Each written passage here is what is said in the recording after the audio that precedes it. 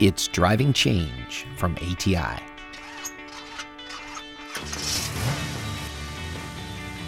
I'm Jeff Berman. Are you crammed for space? Is your shop efficiency not what it should be? If you need assistance in these areas, you're in luck. Because today on the program, my friend Tom Harvey tells us how in his shop, he inspired his staff to overcome these challenges and find the solutions on their own. This podcast was created to improve our members' experience and further assist with their growth. My hope is that you'll find the stories you hear from fellow shop owners relatable to where you are, where you were, or where you want to be, ultimately inspiring you to take that next necessary step. You'll be hearing how others fought the same fight and what they did to get through it and come out better on the other side. Tune in each week for another inspiring story to drive change in your shop. Well, I'm here with my friend Tom Harvey from Holland Hall Automotive in Mount Vernon, Virginia. Tom, just to give you a little background on him, his father started this business in 1960 after joining a golf company, if I remember right, that was built in 1955. And unfortunately, in 1966, his dad passed away and his mom took over the business. And Tom joined shortly after that in 1970. And that's where his saga starts. And the good news is that in 1994, he bought the business. And in 2007, he was fortunate enough to become part of the ATI family. So I want to welcome Tom to the program. Tom, thanks for joining us. My pleasure, Jeff. It's always a pleasure talking to you. Well, it's been a while, and it's so nice to see you again today. Tom has a very unique situation. He has a very, very small building. As I mentioned, it was a golf station. Am I right? It's a three-bay garage. Is that right? 3 bays. Mm-hmm. 3-bay garage. And some of you out there probably know what that looks like. 1955 golf station. And somehow, miraculously, he manages to put $2 million through that 3-bay garage. And he's here today to tell you guys how he did it. So, Tom, it's all up to you. You got it, my friend. Well, I appreciate that introduction, Jeff. We've been blessed. We're located in a very affluent residential area with little to no competition. But our biggest obstacle is we are also limited in physical size and space, and we can't do a thing to change that. So we were doing big numbers out of that station before ATI, but I wasn't making any money, and I couldn't figure out why. And so I bit the bullet and signed up with ATI and started implementing the business model, and guess what? We started making money. But we had this incredible, what I call disorganized, chaotic situation going on down there. We were stumbling over each other, fighting to get use of the 1 or 2 computers that we had. Just everything was wrong. We never knew where a car was on the parking lot. Customers would come to pick it up, and the cashier, well, I'm not sure where they got it parked. And finally, it just hit a point where everybody was unhappy with the situation. So I called everybody together, my general manager, my technicians, my staff, because we also had gasoline sales going on at the same time, and a lot of gas. You weren't a golf station anymore, though. No, we had been from golf to Chevron to Shell to Independent to back to Chevron, and now we're back with Shell. I wonder how many people can relate to that. And we were a long way from the coin belt and green stamps that we started with. But we knew we had to do something to control this chaos. And it all kind of came about. We were not doing alignments, but we were doing a lot of suspension work and wasting a lot of time taking alignments physically somewhere else to get them done. So that's what started this whole thing. We got to put in an alignment machine. And wait, 3-bay garage. And you got to put an alignment machine in here. Exactly. And as everybody's well aware of, technicians like big giant toolboxes that take up a lot of space. So we started thinking about that, and we said, well, we also, about that same time, had gotten involved with Tire Rack as one of their preferred installers. And we knew we had to upgrade our tire machines that were right now located between the first and second bay and fit just fine, but small machines that would not handle high-end wheels and tires and that sort of thing. So we had the Hunter people come down, and we focused on the Road Force balancer and the new GSP 9700 mounting machine. But he said, you got a problem because they're not going to fit in between these bays. They're just physically too big. Well, what are we going to do now? Well, that's when we sat down on a Friday night and brainstormed. And my manager, Mark, who's a hardcore German guy, very analytical, came up with the idea, let's take the trash area out the back door and convert that to a tire room. Put the balancer in there, put the Road Force the mounting machine in there, wheel weights, everything. Get it out of the bays. I said, well, Mark, you can't have it outside. He said, oh no, we're going to enclose it. And I said, well, what about the trash drums and the bulk tank that's out there now? Well, let's get a 40-foot sea container and put it out back of the station. I'm looking at him and wondering, where's this even coming from? It never even entered my mind. But it all fell in place, and we did. And one of my techs' father just happened to have a 40-foot container he wanted to get rid of, and we put it behind the station, and we engineered it inside, built shelving for it, had an electrician come wire it with lighting. And fortunately, before we moved our bulk tanks back there, I happened to be due for an annual fire for my hazardous use permit and inspection from the fire marshal. So the fire marshal comes down here and says, well, that's all well and good, but if you're going to have liquid in tanks in that Connex, you're going to have a containment basin in case of a spill. Next thing I know, we've got diamond plating down there and a guy in there welding aluminum, building a containment system. Fit all of our bulk tanks in there. We went from the bulk oil, bulk synthetic transmission fluid, antifreeze, used antifreeze and used oil, and we got it all inside this container. Everything plumbed into the bays, so the dispensers are the only thing in the bays, hanging from the ceiling. Oil drains at night go into hooked up to a hose that's pumped into the used tanks. And about the same time, we said, well, if we're going to do this, let's just do it the right way. Let's gut this place, get rid of these old hydraulic lifts in the ground, because I was worried about the environmental side of that, because now I'm responsible for it. Let's get them out of the ground. I said, and that's going to be an issue because we're built on top of a spring. There's always water down there, so we got to do this right, plan it right, get them in and out as quick as we can, and get the shop back open again. So you were closed for a month during that period. Just about a month, yes. At least the bays were closed. I still had gas going on out front. The phones are still ringing. We're out in the middle of the lot around construction equipment, plugging tires and doing all that stuff. But yes, the bays were shut down. And I worried about that. How am I going to afford to pay my techs and, keep them happy while this is going on? Well, I said the best thing I can do is include them in on this process. Let them be a part of the design of it. What do they want to see in these bays? I don't work in those bays anymore, so I don't know what their needs are anymore, but they do. So I made them a part of the initial planning process. And what they wanted was workspace. They wanted benches. They wanted a place. They wanted hardwired for connectivity for their computers. They wanted cabinets to put things away in, and I'm like, oh my God, I love these ideas. Anything to get this stuff off the floor. And Tom, I don't mean to interrupt, but are these things that you think you would have thought of on your own? I'm just curious. Absolutely not. So Absolutely. what value do you think that brought to including your staff and having these conversations rather than just come in and say, okay, we're redoing and this is what we're doing? Can't even begin to tell you how excited they were to be a part of it, how proud they were of the finished product. And all of a sudden, I just saw a total change in their demeanor. Where, before somebody spilled some transmission fluid on the floor, the guys will get it tonight when they clean up the base. Not anymore. Man, their spots, they kept them clean themselves. Tremendous pride. And it also gave me a workforce to help get all this done. I shouldn't even be allowed in the room when there's hammers and stuff. It's just not me.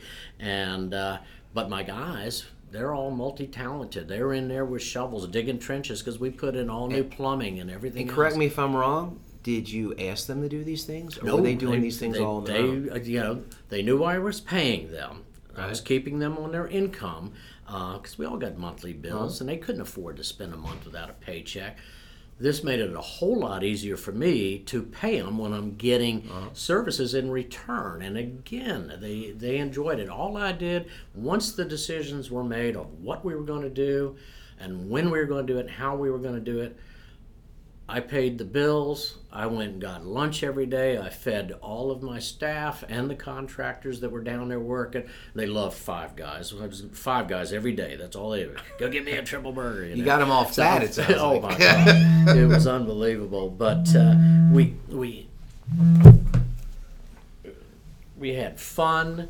We enjoyed it thoroughly. The camaraderie was incredible, and Mark, being Mark, I think he's very anal. So he made sure that every piece of plumbing was perfectly, no, don't scrimp here. Well, why would you want to put a drain there and then have that one off to an angle? Come on, use your head. Mm-hmm. So he oversaw the project, which took all the heat off of me. And we were sitting there thinking about it, and at that point in time, we still just had the one strong man outside, and we're buying all these new lifts for the inside. Mark and I said, well, why don't we put two more of them behind each other outside? Guy that's working on this one can come in from behind the building. The guy working on this one can come in from the front side. And now instead of 3 bays, we've got 5 bays. And again, this comes from somebody that works for you. Yeah, absolutely. I wonder if you paid someone to come in and design it, could they have done a better job than what you see? I don't think they could have. There's so many things that unless you have spent time working in that space, you would have never thought of. And the finished product was phenomenal. Very proud of it because we had going back, to 1955, we still had the old Gulflex lube stuff on the wall. All of that came down. The tire racks.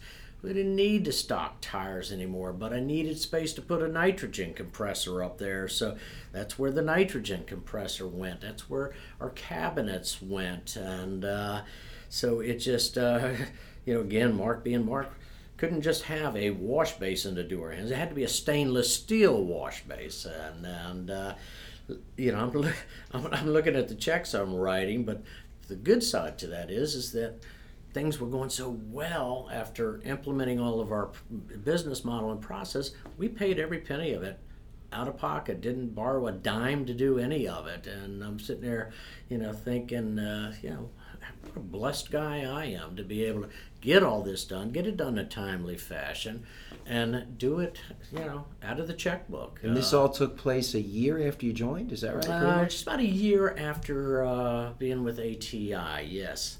Wow, And, a year into the program, yeah. you're a month without those bays. Yeah. But that's still, that gave us obviously more space to work out of, but now we still had the issue of the chaos at the front counter, the lack of computer space. So again, I said, Mark, Rally the troops. Yeah, right? we got to address this issue. So he said, well, we got rid of one storeroom for trash. Let's get rid of the storeroom for the storeroom. And I said, what are you talking about? And he said, let's take that back storeroom. Let's convert it to office space. Let's put a desk back there for the service writers. And I said, well, what are we going to do with this? He said, hey, we got that 40-foot container back there.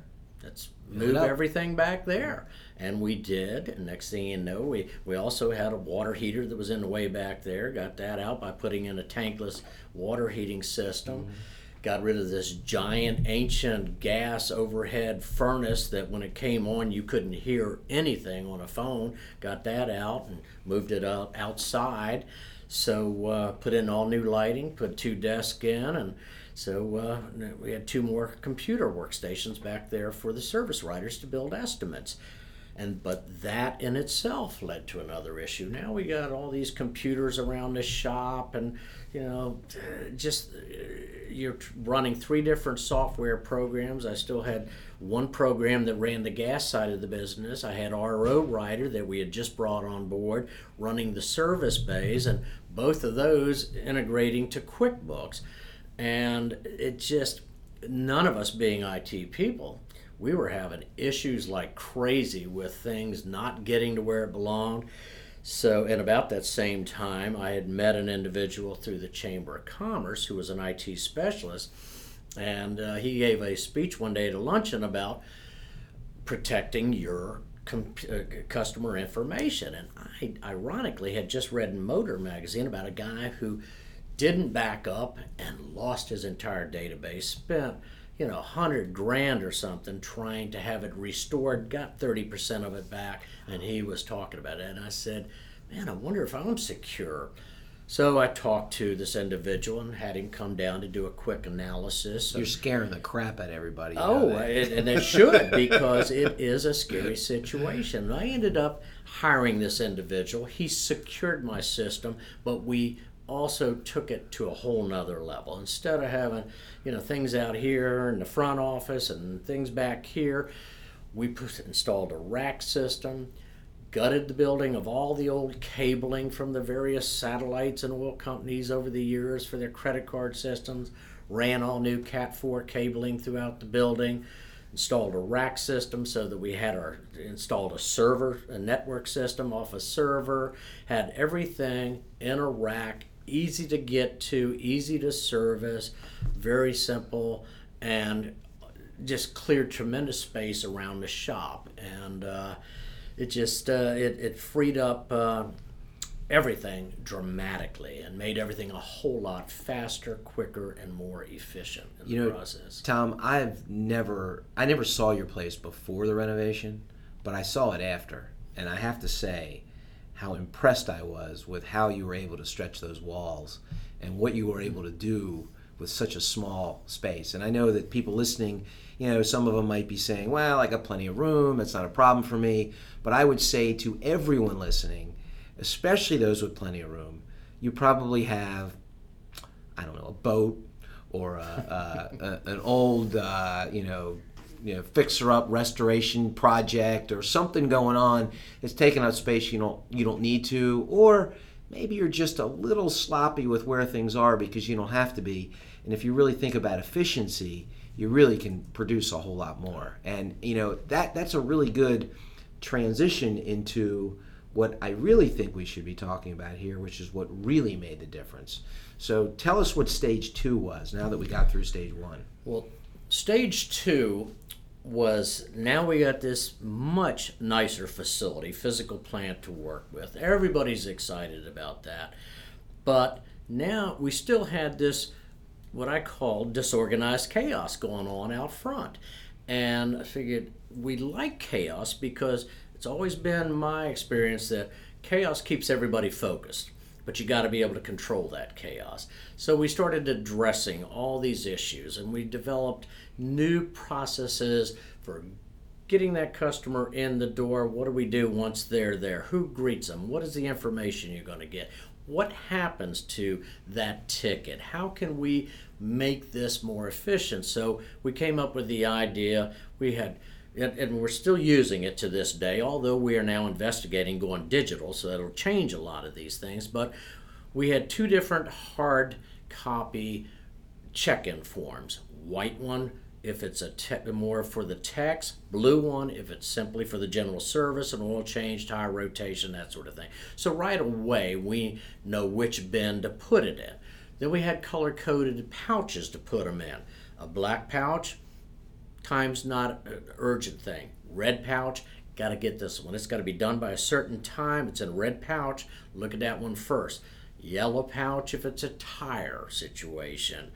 Blue pouch if it's just a battery charge or something like that you can make sure put down when it came in, when it's got to be done, set it. Who created these ideas? I'm curious. My manager, Mark. It was shop meeting idea. again, Yep. right? Exactly. We discuss it. Yep. Crew comes up with it. So we then had the situation of the chaos with the cars. Techs are like, damn it, does anybody know where this car is parked? Is it here? Is it where? So we divided our lot And about that same time, I realized we don't have enough parking. This is a serious problem. So, being in the shopping center, I knew there was a little area out there along the front of the shopping center that really wasn't being used. But I also knew that all those tenants were paying a triple net rent and paying for that parking. So I talked to each and every one of them. Would it be an issue? What could I do for you? Would you all mind if we park cars over there? Every one of them said, oh my God, Tom, yeah, go ahead. Nobody ever parks out there anyway. Checked with the owner of the shopping center. Tom, if the merchants are fine with it, I'm fine with it. So now we've got extra parking. And wait, all you did was ask? Just ask. And I said, you need something done on your vehicle or anything I can do to help you, let me know. Well, I also do a lot of PR for the owner of the shopping center. I saved him because of my relationship with our local supervisor. I've kept him up to date on things that could possibly affect the shopping center. I've interceded on his behalf several times. So I have a great relationship with my landlord, and that made it easier with the tenants because the same thing. Mm-hmm. And so yeah, it's just, relationship building goes a long way. So then we came up with a color-coded system. Blue parking, red parking, yellow parking, green parking. Every car that comes in, we go out, oh, that's in the red, we put a red sticker on it. The techs know that that's where they want to go look for the car. They also know that when they're finished working on that car, and they've parked it now in the blue parking, come back and put a blue sticker on it. So we always know where the car is. And it makes it easy for my cashier in the evening when the customer comes in and they see a blue sticker, they'll go get one of the other guys, say, hey, go bring that customer's car over. It's across the street. Don't make them have to walk over there and get it. So it just, that solved a major issue right there. These are such simple ideas. Oh, yeah. I go to Staples, and they've got them right there in the office supply, little red dots, blue dots, green dots, and yellow dots. Isn't it always the little things that make the biggest impact? Absolutely. And again, these are ideas that came from your staff. So I just got to ask, and I know that this is somewhat of a speculative question, but if you had suggested to the staff or said, hey, why don't we put red dots on or blue dots or whatever, do you think that would have gone over as well as someone in the staff coming up with this idea on their own? Is the buy-in going to be the same? They would have probably not even given it a thought and just, oh God, another thing I got to do. But by allowing them to be in on the development of it, they're like, oh man, what a great idea! Yeah, let's do this one. Keep this green one, and that's the one right there on the lot. We have to always try to keep a couple of those places coned off. So when a tow truck comes in, I'm not sitting there running around. Who's got the keys to the Plymouth? We know who's got the keys. So I got to ask you something else. I'm sorry. This is just fascinating what you're telling me. So have you ever had a time where you had a meeting with your guys and you came up with an idea and you implemented it and it didn't work? Can you think of one? I honestly can't. I can't. That's not the answer I was looking for. I mean, we have in our weekly meetings, which I used to be a part of, but they all politely said, this would be better if you didn't come. So I stay away from them. Now Mark conducts them. There's got to be some things that they tried that didn't work. There may have been that they've shared with Mark that Mark didn't share with me, but as far as the processes that around in the service bays, and it's just incredible sometimes what is on somebody's mind, and they may be hesitant to bring it up because they're the newest guy or they're just an apprentice and they don't want to be embarrassed. But we got to the point where I'm buying them lunch and they're having their weekly meeting, and it's a safe environment, right? Absolutely. Yeah. They have the gripe session first. Yeah. What isn't working? What do we need to look at? But then we have what would somebody else like to see? And some of the stuff that comes out of that, Mark brings to me, and I'm like, oh my God, how did I not think of that in the last 54 years that I've been down here? And this comes from the guy who sweeps the floor. Yeah, right? yeah. It's crazy. Exactly. That is where it came Yep. from. The guys that sweep the floor, who's not even a tech, not working in the base, but he has to come behind them in the evenings, and he's like, well, why couldn't the guy that went, cause I didn't tell you this earlier, but also we brought in a couple of 20-foot, landscape trailers, for lack of a better word, to use to store seasonal stuff, our air conditioning recycle machines, the cooler that I use in the summer that I don't use in the winter to get this stuff out of the weather, our welding torches. We don't want this in the service bays. I don't want any of that stuff sitting around the service bays, but I don't want it out in the rain or the snow. So we've got these 2 trailers, again, because I can't build anything else on this lot. And so he's like, my life would be a lot easier, and I could do a much better job of cleaning these bays in the evening if I didn't have to take so much time to put the air conditioning machine away that somebody brought out, or the transmission jack, or the jack stands. And these guys thought about it and said, yeah, he's right. There's no reason. I got it out. I should have put it back. So gets my cleaning guy involved in the process. And he was excited when all of a sudden he didn't have to take that stuff in at night. And it was a big deal to him. And he felt good that somebody was even willing to listen to his concern about it. I'm so hoping that somebody listening to this today is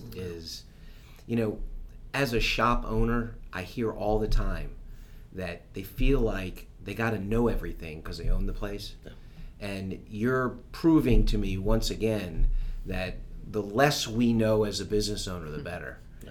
And whether we know the answer or not, being curious about what they know is really the key to moving that thing forward. And it's so refreshing to hear stories like this, and I'm so glad you're here to talk about it. Well, I appreciate the opportunity. So I got to ask one more question before we sum this thing up. You were mentioning processes. A lot of shops have process, but it's what we're doing now. It's verbal. It is. How much of yours is in writing? After this past 3 days in the succession planning class, I've learned that I've got a lot of work to complete. I've started that. I don't know why. It's kind of like painting. I would rather take a beating than do it. But now that I see that, if I want this thing to hand this down, I owe it to the next guy to have this written down. I don't have the right to come in the morning and see something that wasn't done right, and when I haven't written it down to tell that guy what to do. So yeah, I got a pretty extensive action list there of things that I got to go back and do. And you didn't answer the question. I'm trying to avoid that answer. So the answer is not a lot of it, but it will be. And we're going to get this down because when you think about it, it's going to take some time. It's going to take some effort. But again, I'm going to rely on buy-in. I'm going to have them write it. Bingo. That's then exactly will put it in the binder. I'll type it up. I'll proofread it. I will put it in the binder. But I want to hear, my guy George is the guy that opens up in the morning with me. He literally does it while I'm making coffee and answering email and looking at my portal and that. So I told him this morning after yesterday's class, I said, George, you got some work to do. And he said, oh, what did I do wrong? I said, you haven't done anything wrong. You do it all right. But we're going to put it down on paper so that the next cashier we hire, you don't have to spend so much time training him because it'll all be right there. And I said, well, you train them. You just train them differently because now we have it right. And I said to George, I said, when do you get phone calls from the other cashiers? He said, oh, every time the power goes out. I said, yes, because who are the only 2 people in this business that know what we have to do to get everything back up and running? You and me. And I said, that's not right. Everybody should be able to just, the power went out. Okay, step 1, reboot this. Step 2, we got to get it in writing. I said, you start putting it down. I'm not very good with spelling. I said, George, it doesn't matter. I can read your writing and I will proofread it. I said, and I'm going to give you a certain amount of time to get that done. And then when he thought about it, he said, I'll get some more responsibility. So he kind of liked the idea.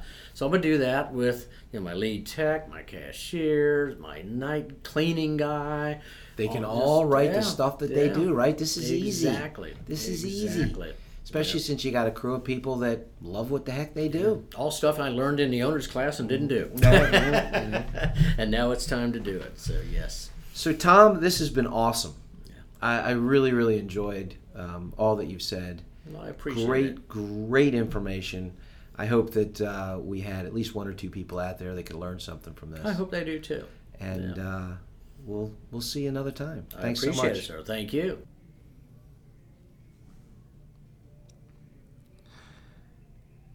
So if you're like me, you just listen to Tom and got a lot from it. I mean, I've known Tom a long time, and I am so glad that he was able to join us today.